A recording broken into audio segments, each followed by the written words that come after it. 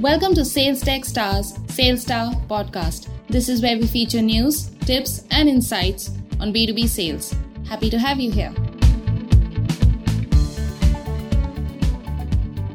Globally recognized keynote speaker on leadership, culture, and marketing, Michael Brenner, joins us in today's episode to share his tips and insights on content development and content marketing tactics that help enable better sales.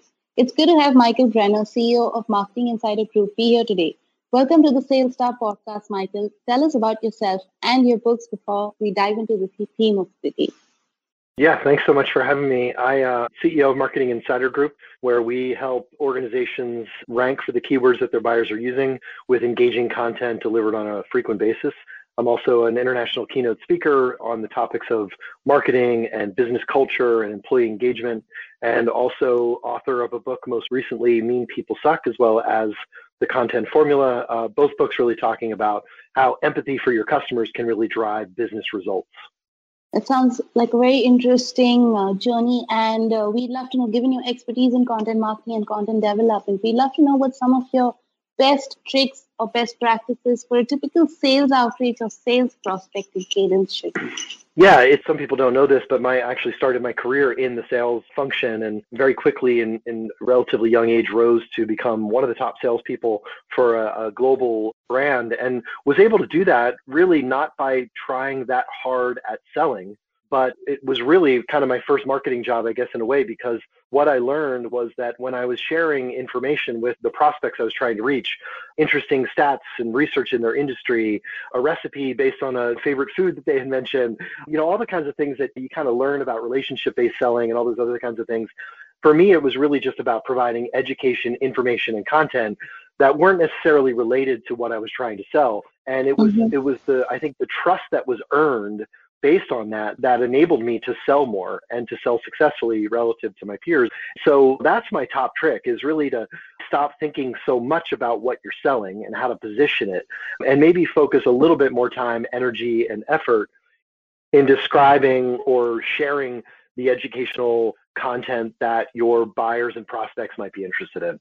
And of course, build a relationship, because that's what you're saying. That's what you were doing back then. You were building relationships based on what they actually wanted to talk about or read about. So that's a very interesting insight. Up next question. What are some of the biggest lags you see in sales when it comes to the prospecting and cold calling sales strategies currently? How can salespeople enhance or optimize their content or copy to help close more deals? Yeah, it's really the same point. And the best way to succeed at cold calling is to warm it up.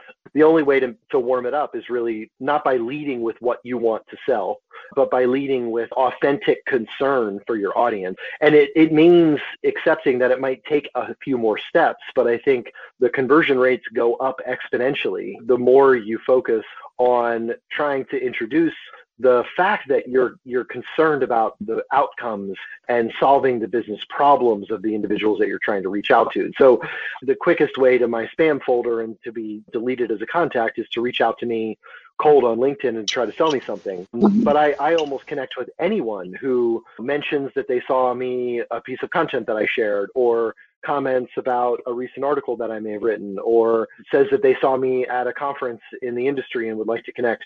Even if I know that they're probably trying to sell something, I'm much more likely to connect with folks who don't lead with that. And so that's really I think the lag that we see in sales is we continue to see, I think, sales individuals trying to sort of increase the volume of pitches that they make with the hope that the very small percentage of the leads that they can catch from that activity are going to make the effort worth it. And I think it's really the opposite is true.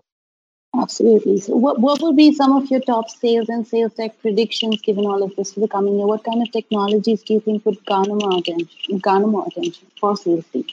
Yeah, I mean, I'm definitely paying a lot of attention to, and in the marketing world, we're spending a lot of time talking about account-based marketing, which really ladders up to a larger trend that has always been a challenge for both sales and marketing, and that's sales and marketing alignment.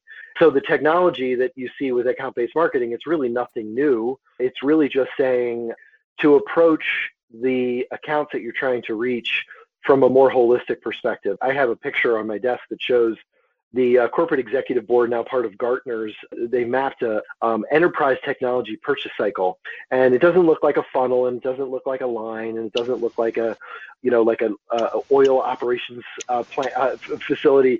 It's really just a series of boxes and lines that are going in many different directions. And so what I think we find is the reason account-based marketing technologies are really helping is because they're approaching the needs of an organization holistically. You may have a contact in one organization who you think is the decision maker, but that decision maker needs to go justify a purchase decision with 12, 19, 23 other people. And so educational content that's really mapped to the entire buyer journey and to all the different personalities that might be involved. It can, like I said, I think the average now is somewhere between 10 and 20 individuals are involved in B2B purchase cycles. And so we need to really think about the holistic needs of the organizations that we're selling to. So that's why I think account-based marketing is getting a lot of attention. Absolutely. So how would someone plug in the overall customer experience? How would one enhance this aspect given all of this account-based marketing? And how would you suggest that they align their content development activity to align to this? Interesting question. Customer experience is probably the biggest buzzword of 2020, and it has been a buzzword for quite a while. But I think we're starting to see organizations that are really implementing a customer-first strategy with both their culture, their hiring, their technologies, even in the way that they sell. And account-based marketing is one example of a technology, I think, that tries to focus on delivering a better customer experience. It's interesting, though, when you look at the factors that drive a positive customer experience, first of all, 85% of organizations think that they deliver a great customer experience. 85% of buyers or customers say they receive a terrible customer experience from the vendors they buy from. So we're totally upside down. But what's interesting is it's really not that difficult if you look at the factors that people value most in their customer experience. And this actually comes from PricewaterhouseCoopers. And they looked at it, and it's really just about friendly service, doing business with people that you like, human interaction, having an effective communication from an individual that you're buying from to the organization that's doing the buying. It's not hard to deliver a great customer experience if we actually consider the customer experience and we treat people like real people instead of like someone that's going to help us to sort of fill in our bonus checks. And that's why I think customer experience is so important. There's this huge gap that exists, and yet the ability to deliver on a great customer experience is really quite simple. Absolutely. Michael, can you tell us about your thoughts on content development and share a few notes as to why sales teams, especially sales leaders, should be more involved in this activity, given that the popular method today? And what we usually observe is that the marketing teams are more involved in content development and they own collaterals for the organization. So why should sales be more involved? It's really interesting because in many ways I'm selling against myself with this insight. But what we provide for marketing organizations is kind of like the foundational pieces of content that help you to rank for the search terms that buyers are using. And so it's essentially, if you think of it as, you can hopefully go from being an unknown brand in a solution set to a known brand simply by providing very high level, top of funnel, if you will, educational content. But my recommendation from there is not to continue investing in somebody like me, an agency that's supporting the marketing organization, but actually to invest in programs that I call it employee activation, or activate the expertise of the individuals inside your organization. So who knows more about what customers are asking than the sales team? I learned this lesson when I was at a technology company, SAP, and we launched a content platform that was wildly successful. But one of the metrics that we looked at was subscribers to our newsletter, and we hoped that customers and prospects would sign up. In the first 3 months of having this newsletter available, all of the subscriptions were salespeople. And so we reached out to some of these folks, and it was I think out of 1,000 subscribers in the first year, 70% of them were from our own internal sales organization. And I reached out to some of those folks and asked them why, and they said that they loved the content we were developing, and they were using it in their sales conversations. They were using it to warm up those cold conversations. The second thing that we did was we then asked them, well, would you be willing to contribute? And sure enough, about 20% of them said yes. And what's really interesting is if you think about it, what are the most frequently asked questions that a customer might ask? Those questions are known by the sales team. So you want to talk to prospects and existing customers.